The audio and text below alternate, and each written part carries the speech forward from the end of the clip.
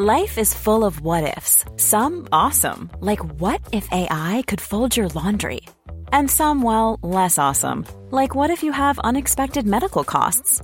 United Healthcare can help get you covered with Health Protector Guard fixed indemnity insurance plans. They supplement your primary plan to help you manage out-of-pocket costs. No deductibles, no enrollment periods, and especially no more what-ifs. Visit uh1.com to find the Health Protector Guard plan for you. The following on podcast is proudly sponsored by Barbados Tourism. Before we kick off the show, I just wanted to take a moment to remind you that the ICC Men's Cricket T20 World Cup Final is taking place in Barbados this summer. This, by default, gives all of my fellow cricket fanatics the perfect excuse to go and book a holiday to Barbados in June and experience firsthand the euphoric atmosphere at the Kensington Oval, the cricket mecca of the Caribbean. If the cricket alone isn't enough to tempt you, then let me be the one to remind you that a trip to Barbados can also include leisurely strolls along the breathtaking coastline, mouth-watering flavours of the world-class Bajan cuisine, and, of course, plenty of rum. Head to visitbarbados.org/cricket today to book the trip of a lifetime to Barbados, the best place to be a cricket fan.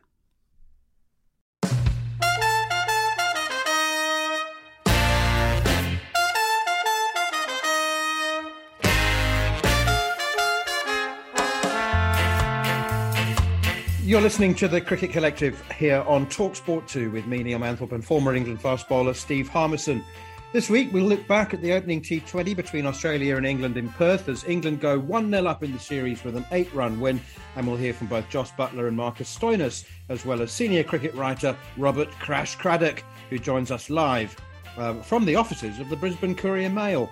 The former Rajasthan Royals batter Abhishek Jhunjhunwala discusses India's chances at the T20 World Cup, and Michelle St Patrick Hewitt from the Caribbean Cricket Podcast discusses another eventful week in West Indies cricket as Shimron Hetmyer misses out on a place in their World Cup squad after missing an already rescheduled flight.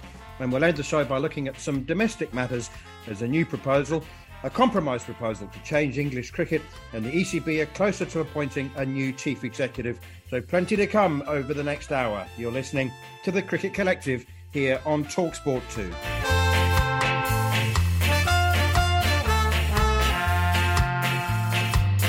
But it's off to Australia we go immediately, where Robert Crash Craddock has...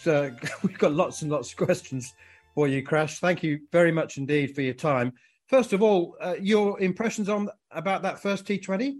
Well, I have to say, every time I see the modern England team, my mind drifts back to the 90s when Mike Gatting and Gucci were playing white ball cricket, and Kath was sort of stumbling around a bit, and they just weren't fit. That you just got the impression, okay, Graham Gooch was, but that they just weren't. And suddenly, maybe it was Trevor Bayliss, maybe it was someone else, but there's this sharpness and vitality about them. And I love this modern England team. And, of course, Buttler is so well respected. He's just been one of the cleanest hitters in the world. But they're dangerous, and Australia accepts that. Okay, it wasn't a full-strength Australian team, but I love Mark Wood's pace. It's still got a place in every form of the game. So it lit a fuse, that game, Manners. Suddenly, I walked in the office today, and people are talking cricket after a winter of football. You know, they're talking. It's great. I loved it. Yeah, I watched that game yesterday, Crash, and I'm looking at it, I'm thinking, this might be the final. This might be the two teams that could, especially on Australian pitches. I'm not saying that India are out of the equation by any stretch, but I think it suits England and it suits Australia, both bat and ball, playing on these bouncier pitches. But there was a little incident in the middle of it, and I'm thinking, I'd love to see that in the final. I really would, to see what would have happened. I think Jos might have appealed. What did the Australians make of it? Because there's a few of us here on our high horse after what happened in the women's game at Lord's, where the Mankad came in and the spirit of the cricket got questioned. My opinion on it would have been, I'd have leant on Matt Wade's shoulder, made him watch the big screen and say to, if I was Jos Buttler, just whisper in his ear, what would you have done in this situation? Because you've been here before. Yeah, he has. He did appeal for a run out, obstructing the field too, against Ben Stokes, of course. But It's a very good point, and it has divided the cricket community over here. Usman Khawaja, no less a judge than him, just tweeted, "I can't believe they didn't appeal Jos Buttler." And, of course, Jos said that it's early in the tour and hinted that he might save that for the tournament proper if it happens. But it started a discussion about the spirit of cricket, Steve. And the tone of it is changing, I have to say. Like mancads, people have had enough of batsmen wandering out of their crease when a bowler who puts his foot over by a millimetre is called for a no ball. So not one person I've spoke to thought that Matthew Wade shouldn't have been given out obstructing the field if England had have appealed. I mean, I've just written a story and I've said he was like a neurotic father worried about his kids crossing a busy road when he shoved that arm out. It was that sort of shove, wasn't it? That sort of, hey, whoa. Has he commented? No, he hasn't actually. And that's the interesting thing. But he will in time. And I'll say this about Matthew Wade, okay? His story is quite remarkable. Like he was written off as a test match wicketkeeper years and years ago. And he said, I am rising again. I mean, he's had testicular cancer. And the same grit and grunt and cement that he displayed in resuscitating his career as a batsman in tests and as a batsman keeper in white ball cricket, that was on display yesterday. It was it was an AFL player in Tasmania, and it was an old-fashioned AFL pump. So it was, but yeah, you wouldn't get away with that in the tournament proper. What's going on with the team, Crash? It's all very confusing. Nathan Ellis and Cameron Green seem to have become mainstays, and they're not in the T20 World Cup squad. And then the captain, Aaron Finch, has spent 20 years opening the batting, and he's walking out at number 4, 5 minutes before the tournament. What's going on? Very good question. This is what you get when you have to choose a team months ahead and you've got fixtures to play. Odd storylines bob up. Even Mark Waugh said on commentary, he said, I've got no idea what Australia is doing with this team. And he was a former T20 national selector. Manners, here's what I think is happening. They feel deep down that Ashton Agar will be ruled out of the team through injury. He has a side strain. So they want to see whether Cameron Green, who opened beautifully and played beautifully in India, can open in Australia, because he may add a dimension to the whole team with his pace bowling and his big hitting. It hasn't worked, but they've trialled it. That meant Aaron Finch dropping down to replace Steve Smith. Now, I don't think Steve will play much role at all in the World Cup. He's got a strike rate of about 125 or something like that. So they want to see whether Aaron Finch can do a better job of being Steve Smith than Steve Smith. Finch will return to the opening position for the next game, but it's very fluid. I will say this, Australia have got a good team, but that is the loose thread in it, Steve. Yeah, I agree. I think that there are one of the sort of favourites for the tournament, because obviously it's in their own back garden. Especially, and speaking of the own back garden, Crash, what's it like in Australia now? Looking at a tournament, we've had COVID, we're coming out the other side of it, bubbles and all that stuff. Australia were reluctant to tour, and the government closed the place down. Is it a lot easier to move around? Is it a lot better to move around? And are Australia ready to host a tournament which has got 12, 14 different countries coming over with the qualifiers as well? Yeah, it has. Most of the COVID restrictions have been abolished, Steve, and that's been merciful. Crowds are returning in good numbers to the football. To the cricket, they're not there yet. There was only 4,000 to a crowd featuring Australia and the West Indies and the Gold Coast the other night, but they will get there. And I think this tournament will create its own publicity and it'll get things moving again. But mercifully, those days of restrictions appear to be behind us, which is of great relief, I can tell you. And just lastly for me, do Australia know their best team? You mentioned about different scenarios, and I can probably pick England's team now for the first game. Yeah, India's probably the same. You'd pick their team, not a problem. Can Australia pick their team and wholeheartedly say, this is my best 11? Do they know it? No. It's a good question, and it's a simple answer, no. They're just not sure. Aaron Finch is fading, Steve, and he's captain, and he's just hanging on. He will play, I think, as an opener, but here's the innings, I think, that can get him into trouble. Superficially, it'll look all right on paper. It'll be 25 off 25 balls, but that can lose you a T20 final. if your opposite number scores 25 off 15. So it's tricky. It's tricky. He's fading, and I just think that he will start the World Cup. But you know this, Steve, when a captain wobbles, the side wobbles with him. It's a huge talking point, and that's the last thing to be battened down. Mitchell Marsh, he's not bowling at the moment. They'd love to have him in the team bowling. So, yeah, there's a couple of loose wheels there, but generally they know their bowling attack, which is pretty much anchored in, and there's just that couple of bit of concern over Finch. Rightful concern, I must say. Just before we let you go, Crash, you just wrote a fascinating piece about the game sort of eating itself from the inside, and you were talking about going in different directions after the T20 World Cup. It's sort of, I don't know. It was I didn't know whether to be curious or depressed about your global view. Well, yeah, I just feel, Manners, that the game is tugged in so many directions. That cricket's greatest rival is cricket. It's not golf. It's not tennis. It's cricket. Like, here's one example, all right? I went to a launch today of the Women's Big Bash, which starts on Thursday. Really nice little competition, but its competition is the Men's World Cup, you know, so it runs headlong into that. So cricket is fractured in so many different directions with so many franchise leagues, 20-over cricket versus 50-over cricket versus Test cricket. And it's just I don't know, I sense it's so milky that the common fan just doesn't know where to look. And that worries me, because if Steve is a Newcastle fan and you follow the EPL, you know where to look, you know when to look, you know what to look for. It's all there. Whereas I just reckon cricket fans don't know where to look these days. And that's my simple concern.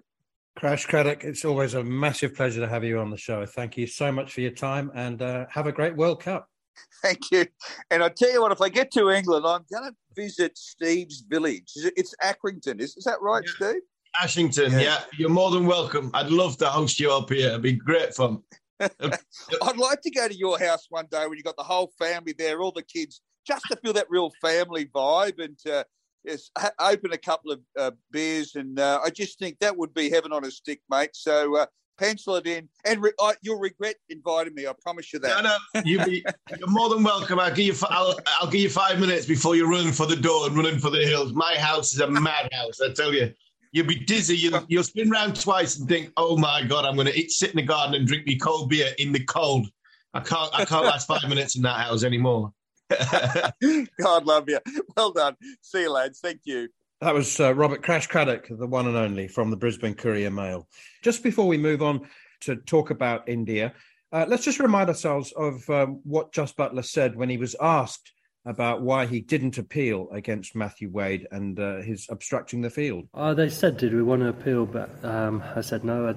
I just had my eyes on the ball the whole time, so I didn't really see what happened. And like I said, I didn't see it. I didn't see it live. I was just looking at the ball. So I just thought it's quite hard to sort of. I don't know what I'm appealing for, really. I don't know if I could have asked maybe some of the other boys to see if they had a better view, but I just thought to get on with the game. And but yeah, if we had a case, then maybe I should have asked a few more of the lads if they saw. That was Jos Buttler taking the pragmatic view that they're going to be in Australia for a long time. So we'll keep things clean. But England pretty much had the game won at that stage anyway. And another reminder of what Marcus Stoinis said about England's chances in Australia. They're a really good team, and the way they took it up to us in the power play, and they're world-class players, obviously, arguably some of the best in the world, with Joss and how Hales hit the ball, so they're going to be as strong as anyone come World Cup time. And it's probably, to be honest, it's a good game to watch for the people, seeing 210 scored. So, yeah, they're a good team. There's Marcus Stoinis taking a pretty common view that England are going to present a massive threat if they can decide what their best 11 is, because I can't. I reckon all 15 members of that squad could very, very easily make the starting 11. Let's move on to India then. Jasprit Bumrah, we've known for a while, has been ruled out. Bhuvneshwar Kumar, I don't know, just doesn't quite seem to have got back to his very best. Arshdeep Singh is pretty inexperienced in that department. But then, you find it very peculiar that we're almost talking down India's chances. Why on earth would we do that? No, you can't really talk down their chances. But the one thing is they will have to change their sort of game plan to a certain extent. When you look at India, they get to a point where they feel as though if they get 4 overs to go, chasing 9-10 with 9-10 in the over, try to defend it. With Jasprit Bumrah, they'll defend it because he is a fantastic death bowler. You take a good death bowler out of the equation, then all of a sudden that number goes up.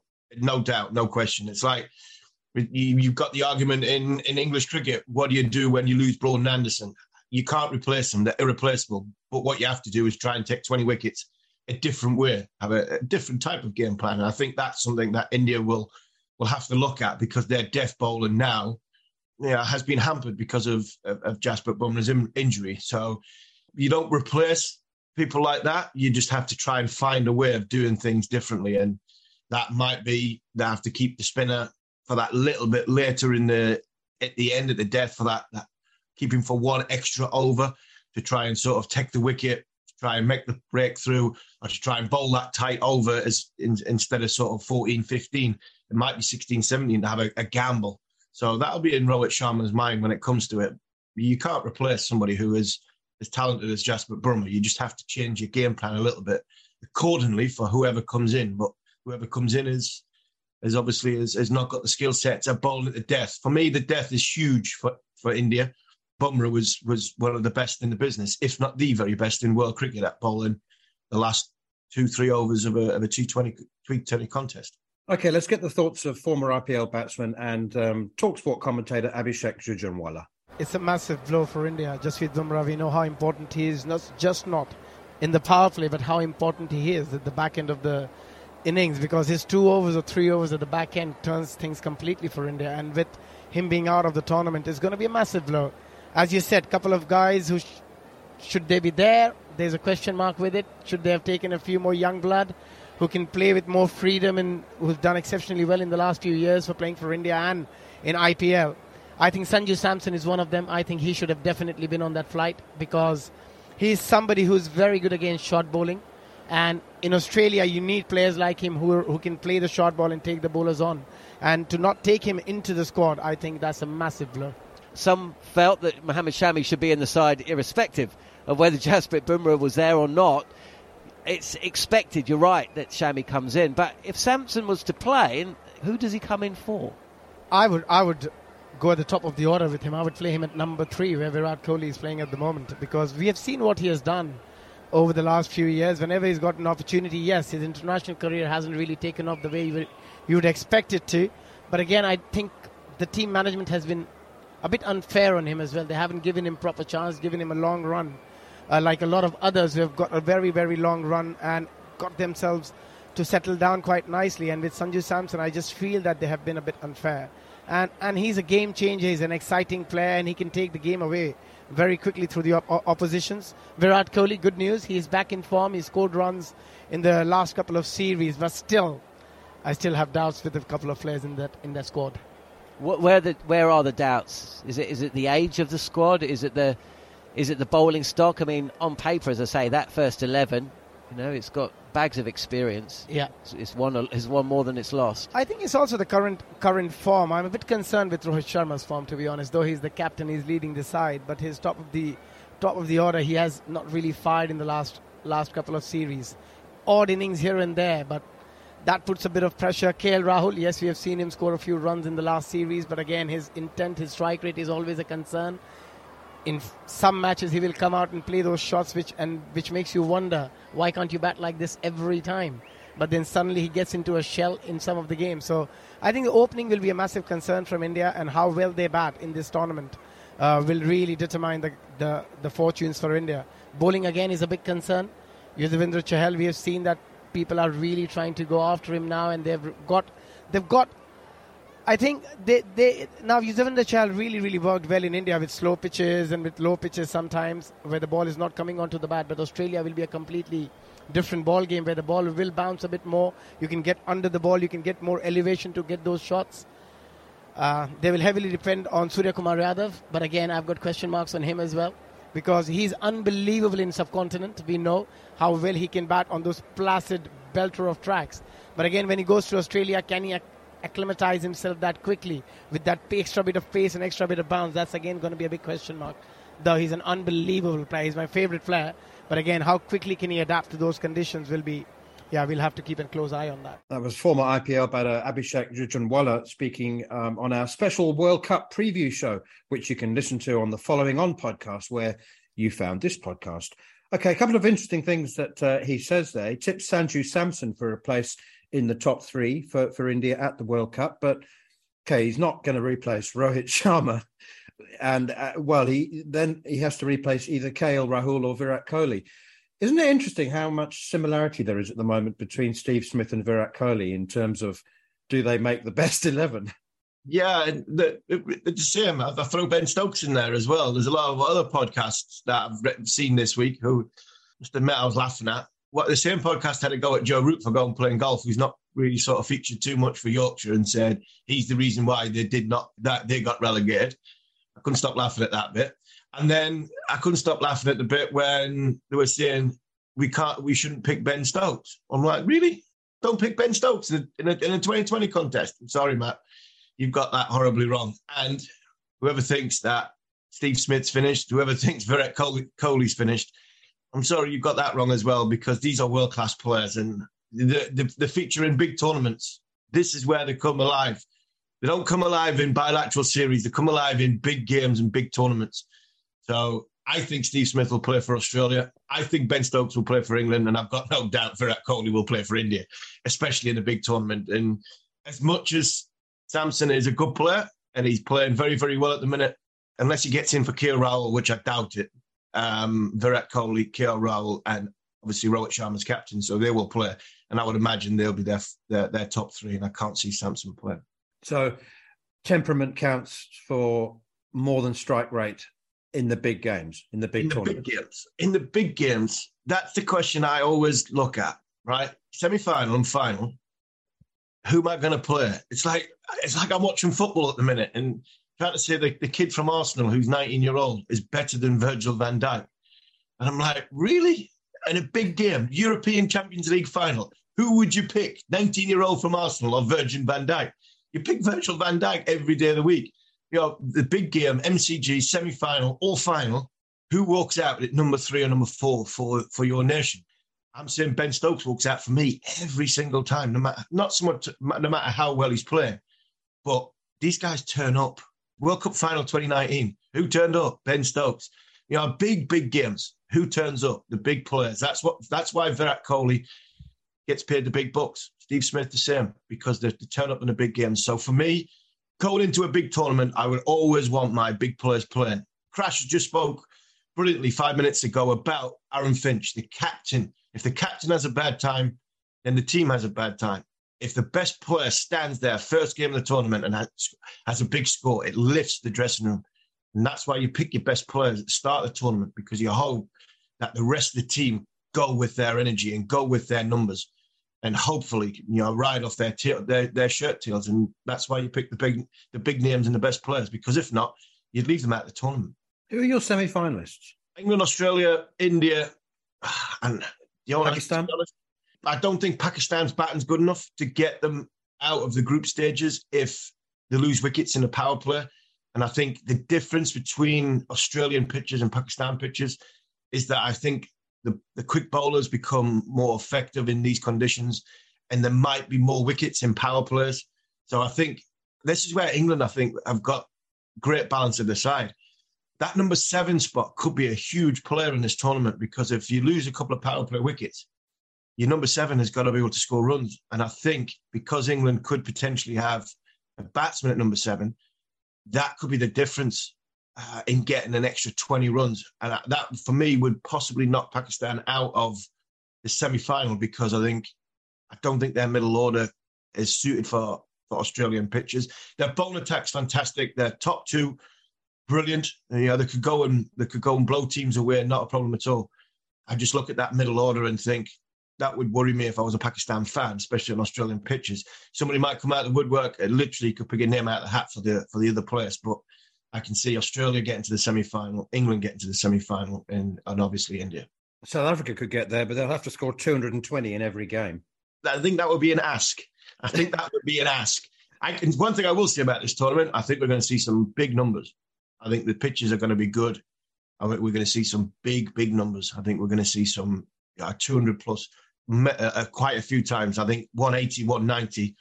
Wow, that's a big score. It might not be good enough. I think we'll be looking at 200 nearly every single game, because I think these pitches will be proper. They'll be very, very good pitches to bat on. And actually the bowling team, the best bowling unit, probably will win the T20 World Cup, because they will be the ones that just stop that run rate going to that 11, 12, 13, and then all of a sudden, bang, the bowling unit. And that's why India, huge, just Bumrah's not in, because the death overs could be the difference between winning and losing the competition. And we didn't mention perennial semi-finalists, New Zealand. I think they've also got a chance.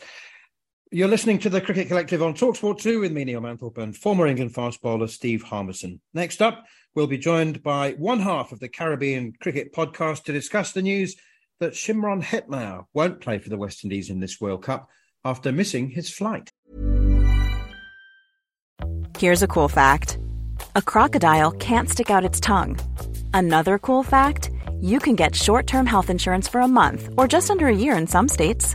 United Healthcare short-term insurance plans are designed for people who are between jobs, coming off their parents' plan, or turning a side hustle into a full-time gig.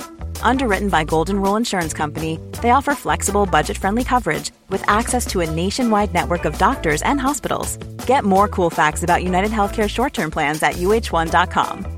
Hiring for your small business? If you're not looking for professionals on LinkedIn, you're looking in the wrong place. That's like looking for your car keys in a fish tank. LinkedIn helps you hire professionals you can't find anywhere else, even those who aren't actively searching for a new job but might be open to the perfect role. In a given month, over 70% of LinkedIn users don't even visit other leading job sites. So start looking in the right place. With LinkedIn, you can hire professionals like a professional. Post your free job on linkedin.com/people today.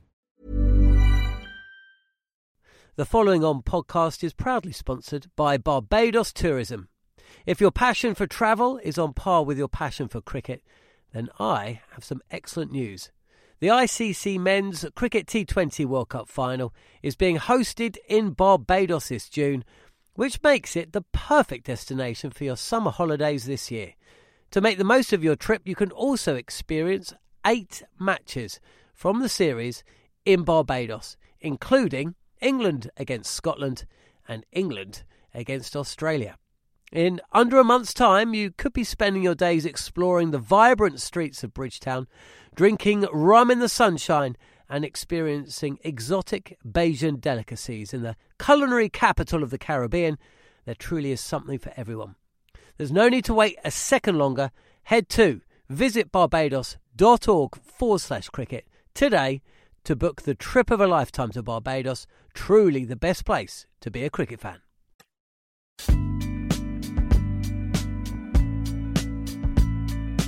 You're listening to the Cricket Collective here on TalkSport 2 with me, Neil Manthorpe, and Double Ashes winner Steve Harmison. If you've missed any of the show or you wish to catch up, you can download the podcast from the following on feed, now available via the free TalkSport app or wherever you get your podcasts. I'm delighted to say, as promised at the top of the show, we are joined live now by Michelle St. Patrick Hewitt, and I'm really looking forward to this 10 minutes because, I mean, you don't get too many uneventful weeks in West Indian cricket, but this has been a real cracker. Shimron Hetmyer, John Campbell, and that's just to name 2. Let's start with Shimron Hetmyer then, Mash. So he said, thanks for picking me, but I can't travel with you. I need to travel a bit later. Can you change my flight?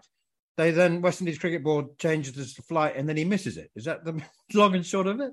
I mean, in a nutshell, and hi Manners, hi Harmy, but in a nutshell, that's the story. And I'm sure there'll still be a bit more to come out in the dirty washing in the next few months or so. But ultimately, Shimron Hetmyer has lost a lot of goodwill in West Indies cricket. And most notably, I'd argue that he's lost a lot of goodwill within Guyana itself as well. I think the Guyanese public have, generally speaking, defended Shimron Hetmyer when he's fallen foul of Cricket West Indies regulations. I mean, most recently, he's failed, 3 fitness tests in the last 2 years with regards to West Indies selection. And he still had quite a lot of supporters blaming Cricket West Indies for that rather than Shimron's lack of professionalism. But this may well be one step too far now for Shimron Hetmyer. I don't know how they'll find a middle ground on this going forwards. And I think the argument that I've always made about this, which is key, is the personnel that were involved with trying to broker this. It was Jimmy Adams. Jimmy Adams is one of the most likeable people in West Indies cricket. And if you've got a statement from Jimmy Adams saying that he effectively told Shimron, we will reorganise your flight as requested, but if you do not get on it, you will leave us in no position other than to go and pick a replacement player.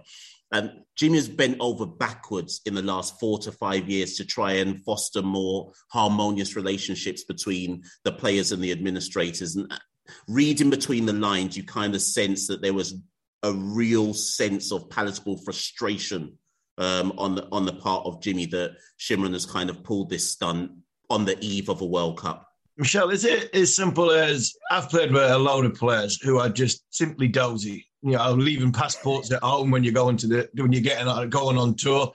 I can think of Ravi Bopara on one trip. I think it was to the West Indies that he had to get his passport taxied to the airport, and it's like, Ravi, we're going on a plane.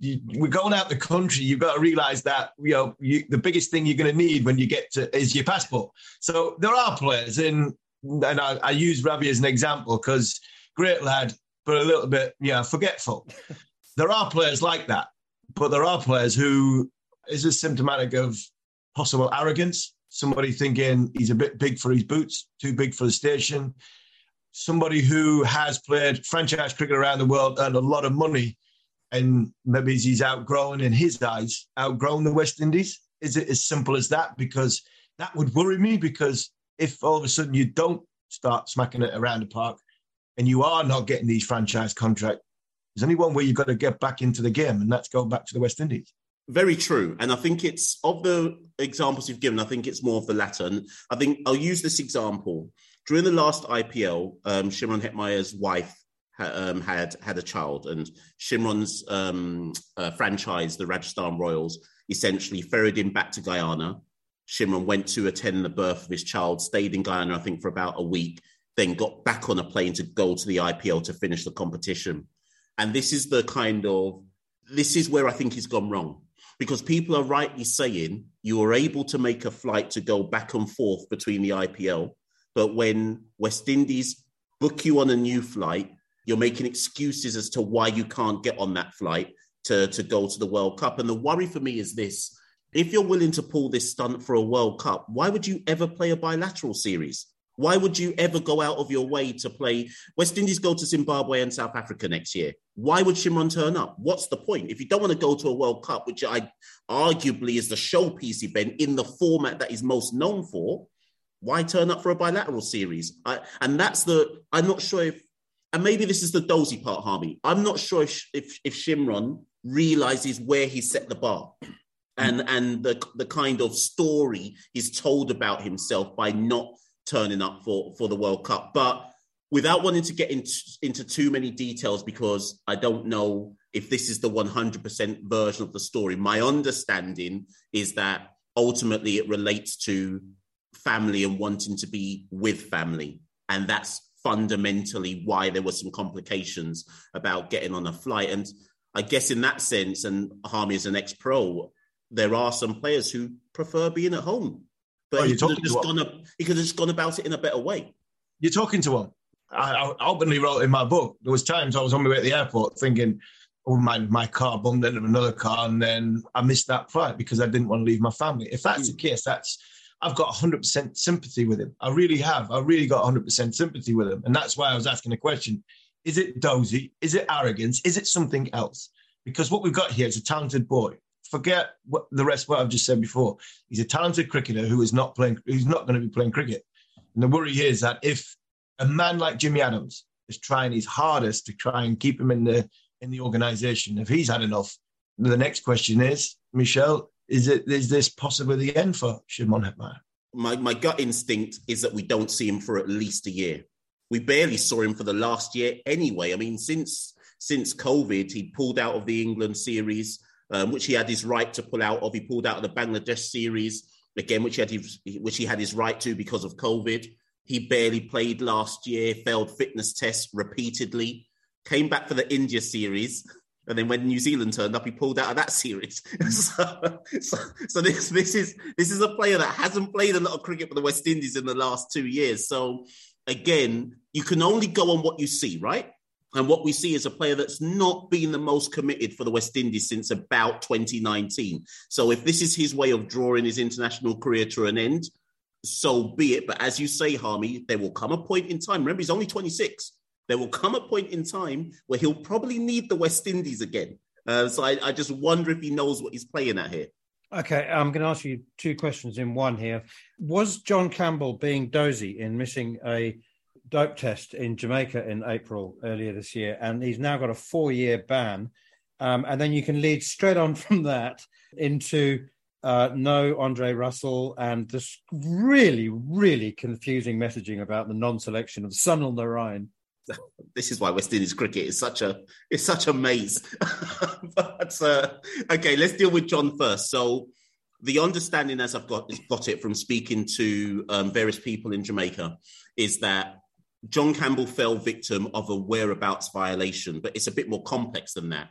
As I understand it, the JADCO authorities, which is basically Jamaica's dope testing authorities, turned up at John Campbell's house on the day that he said he would be in. They turned up outside of the hours that he said he would be in. As a result, he didn't take the test. Now, a lot more will come out in the news, I think, in due course. But as I understand it, he was present, but it was just outside of the hours that he said that he would be in, and something has happened. Now, to understand this situation with John Campbell, though, you kind of almost have to look outside the sport of cricket, because JADCO have come under scrutiny, particularly with regards to athletics, and Jamaica in general has come under scrutiny with regards to the efficiency of its dope testing.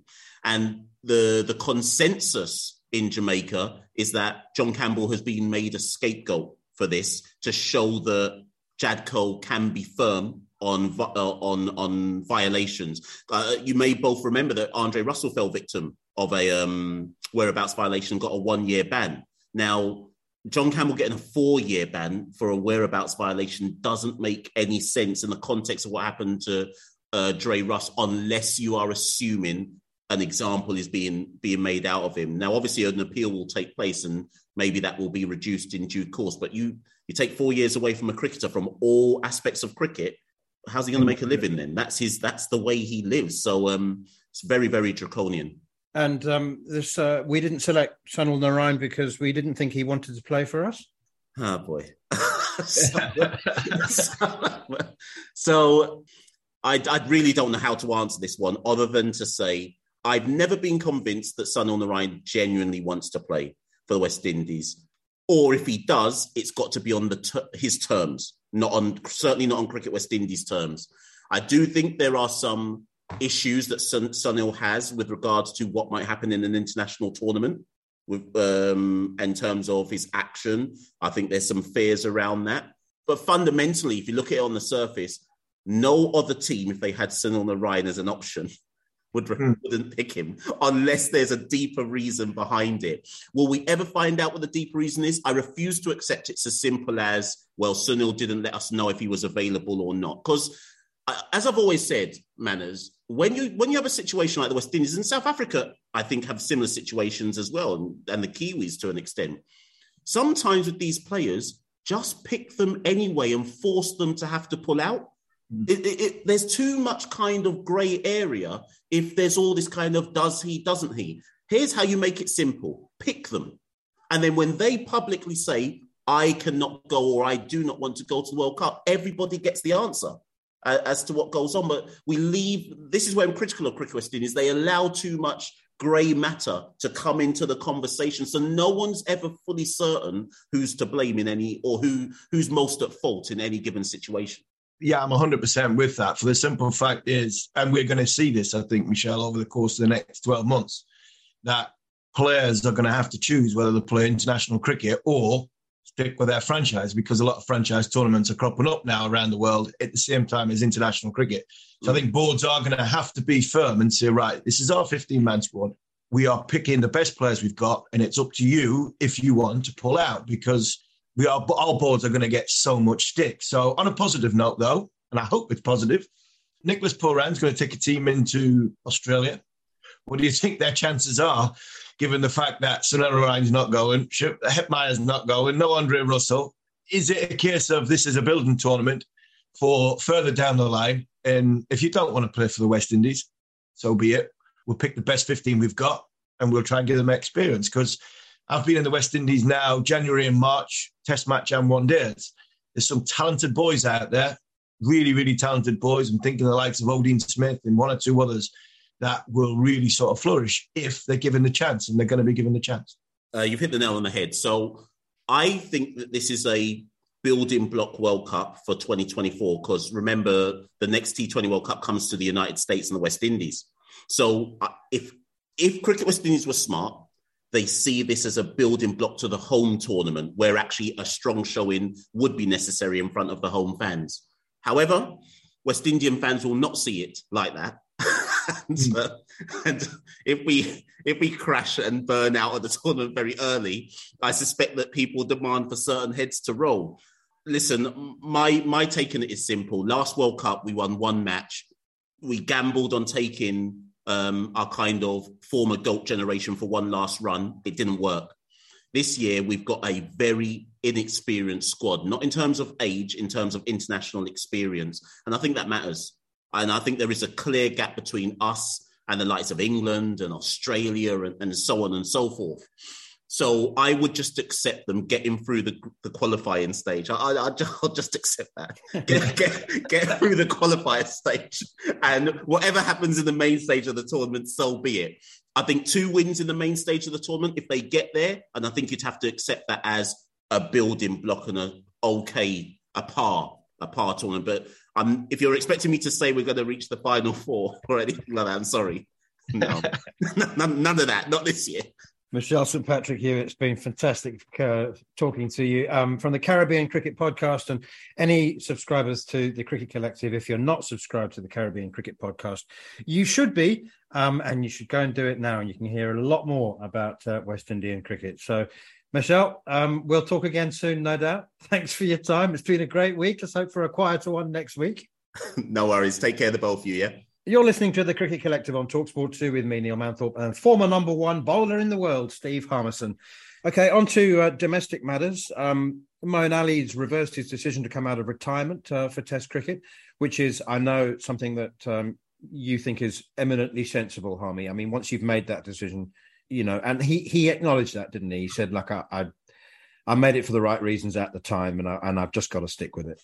Yeah, I think so. I think it's the right reason. When he came out last time, it looked as though he'd made the wrong decision then. I think he looked as though he wasn't quite with the decision he made. I'm not saying that had any adverse effect on his cricket, but I think when you make these decisions, it doesn't always end well. And I think the right decision has been made. As much as I think England need Moeen Ali to go to Pakistan, and I think it would be good for Moeen.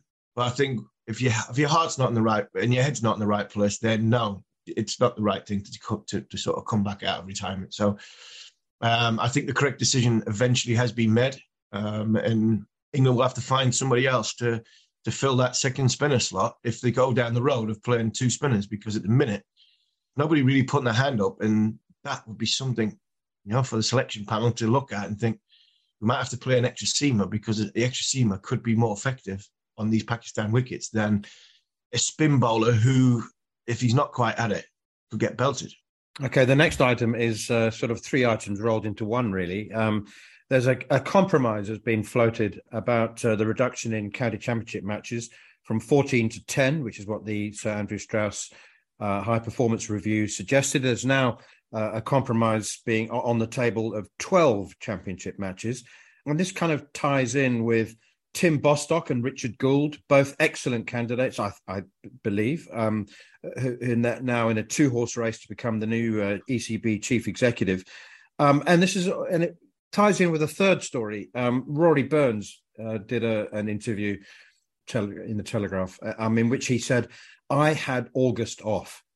Pretty much, you don't need to add to that. I mean, Rory Burns, England Test cricketer, captain of Surrey, had August off. It's, so the chief, it's just one of the problems that whoever gets the CEO job needs to confront.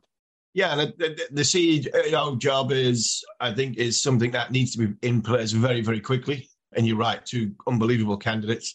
I think whoever comes in, either one will be an asset to the ECB. I hope it's Richard Gould, because I don't want Tim Bostock to leave Durham because of what Tim's done for Durham. He's rebuilt Durham. He's done brilliantly. And whoever gets the job, whichever one, I say that in tongue in cheek, because I'd love Tim to get the ECB job, because I think he'd do a fantastic job there as well. But both men have got cricket hearts, and that's what we want. We want somebody that understands the game, knows the game, and got cricket at heart, not business at heart. Cricket at heart. They both know the business inside out, and they'll be very, very good at, I think, managing the sort of balance between cricket and business. And Rory Burns, he's right. It's criminal that we're not playing in August. It's a simple scenario for me. There's no reason why we can't play cricket alongside the 100. It really can't. We've got so many cricketers in this country. You have to plan accordingly ahead.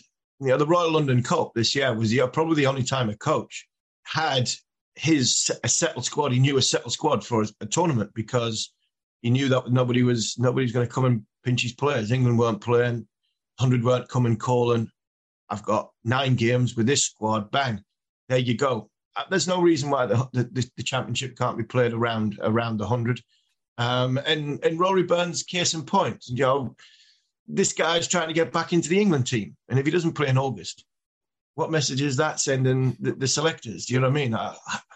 And it's madness. And Ben Stokes said he had an issue with preparation for Test series.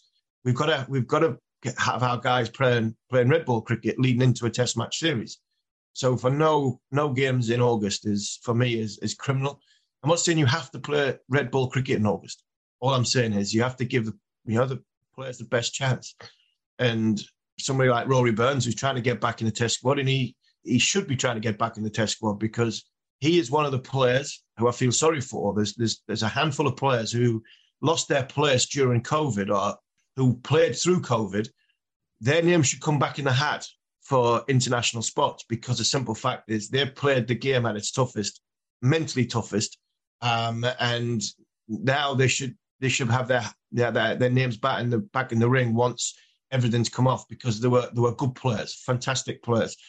They might have just had the sort of the 100 the sort of COVID syndrome of just being too many bubbles, the cricket getting to them, and they've obviously lost some concentrations. They are making mistakes, and they lost their place because of that. So no cricket in August doesn't give them the best chance to stake a claim for the Test matches at the back end of the summer. So look, we've had this conversation many, many times. I don't think there's an easy solution, but I think 14 championship games is a must for me. I'm not a big fan of 10, as much as I did say that. I have said that before, that we need to reduce our games. But if we play 10 championship games and we have a bad summer when it comes to weather, we're only going to play effectively 6.5, 7. So for me, I think 14 is the game. They've just got to fit the calendar better. I was getting my newspapers mixed up.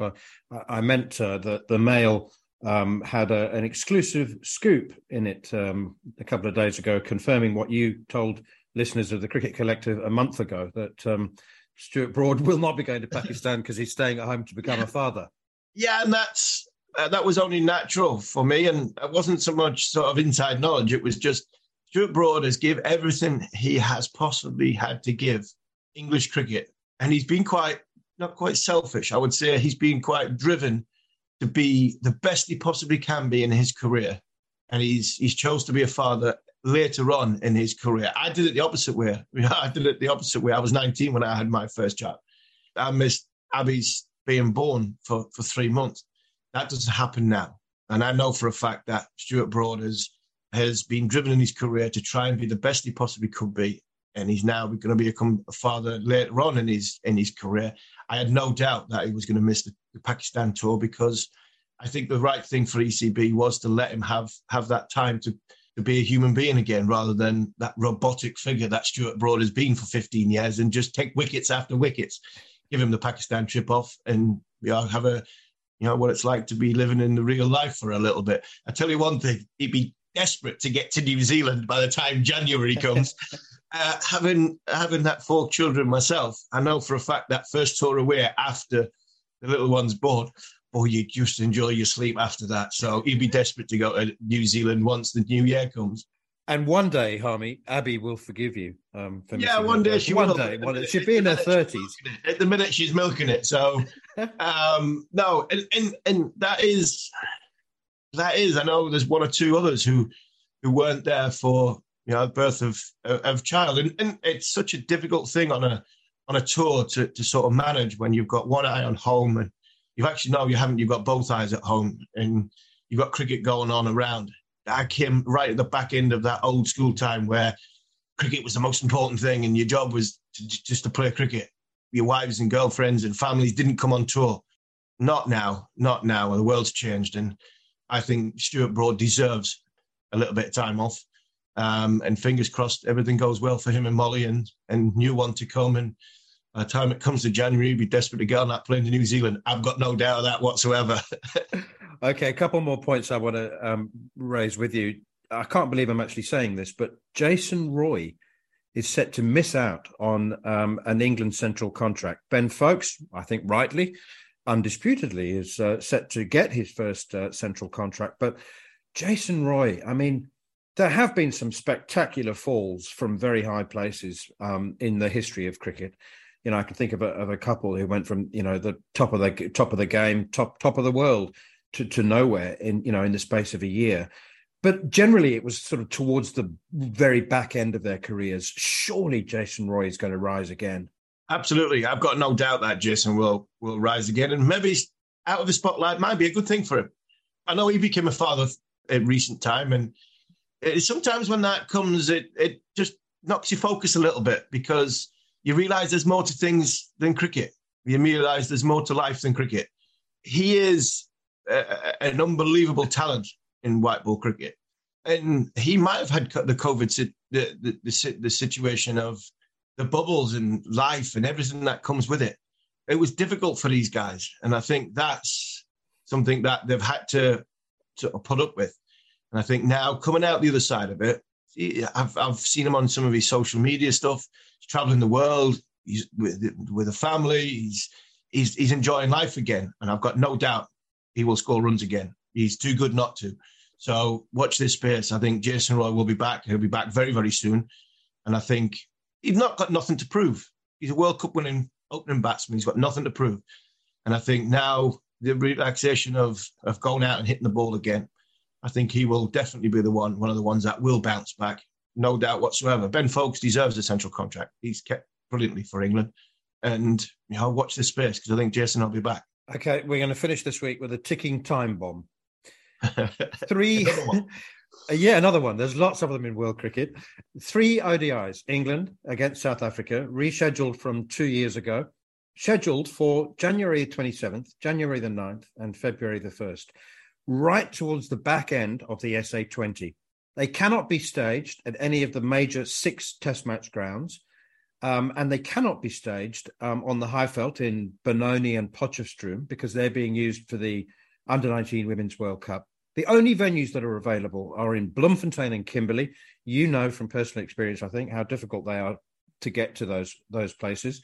There are very few flights and very small planes. Anyway, that's where the 3 one-day internationals are being played, towards the back end of the SA20, in which the likes of Jos Buttler and Liam Livingstone are playing. That's just before the playoff games, so playoff places will be at stake. The Pile Royals are paying Jos Buttler $500,000, $500,000 to play for them. He's captain of England's one-day team. He now has to go from Pile to Bloemfontein to play a couple of one-day internationals, missing a couple of Pile Royals games. Is the bomb ticking for you? No, the bomb's exploded. The bomb's exploded big time. That's huge for ECB, Rob Key, selection panel. possibly even higher. Possibly it's not even in the in tray of Rob Key. This could be the new chief exec's in tray. This could be the first time and a board has to make a decision on domestic or international cricket. And it could be the first time you might see, I don't think it'll happen with Jos Buttler. I think Jos Buttler will play for England. But you might see a Liam Livingstone or Moeen Ali go, no, I'm not playing. I'm going to play for my franchise. This could be the first time. It'll be interesting, one of the biggest ones, what happens to Jofra Archer? Because he's going to be fit. And if England want any cricket into him, he might have to play in that SA tournament or the tournament in Abu Dhabi to get some fitness. Because there'll be nowhere really for Jofra to get any bowling competitive juices going before England want him back, which is in that 50-over competition. So one of them big franchises, we paid him a few quid as well to play in that. So yeah, it could be the start or the beginning of the end of what we've been saying for a while. Bilateral cricket could explode this ticking time bomb because of not only England, but who on earth is South Africa going to pick? Who on earth are South Africa going to pick? Because the one thing I will happily say is there's a lot of selfishness in South Africa, West Indies, players, because they don't get paid from a central contract point of view, the big bucks, the big dollar. Now, in this tournament, 2020 tournament, they're getting paid the big dollar. Now, they're not going to turn their back on the big dollar just to play for their nations. There's no way the West Indies players will be playing.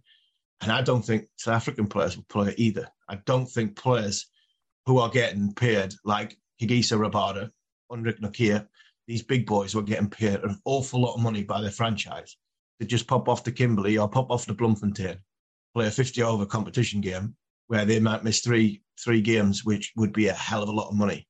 I think it's going to be more in South Africa than it is in England.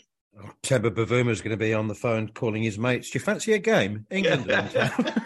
It could be Orange Free State against England with Temba Bavuma as captain.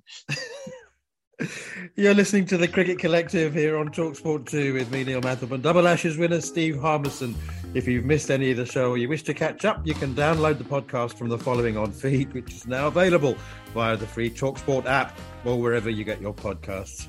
We'll be back at the same time next week to look back at some of the first few games of the T20 World Cup. But for now, this has been a particularly fun edition of the Cricket Collective on TalkSport 2.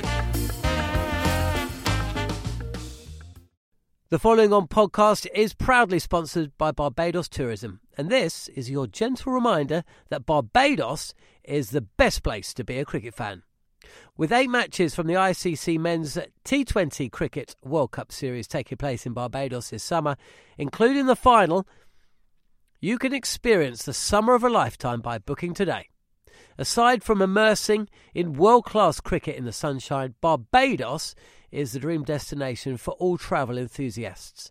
It is where adventure meets paradise, the culinary capital of the Caribbean, and better still, the birthplace of rum. If you're keen to unite with cricket fans across the globe for what is set to be an unforgettable summer, then head to visitbarbados.org/cricket today. Hi, I'm Daniel, founder of Pretty Litter. Did you know cats tend to hide symptoms of sickness and pain? I learned this the hard way after losing my cat, Gingy. So I created Pretty Litter, a health monitoring litter that helps detect early signs of illness by changing colors, saving you money and potentially your cat's life. Pretty Litter is veterinarian developed, and it's the easiest way to keep tabs on your fur baby's health right at home. Go to prettylitter.com and use code ACAST for 20% off your first order and a free cat toy. Terms and conditions apply. See site for details.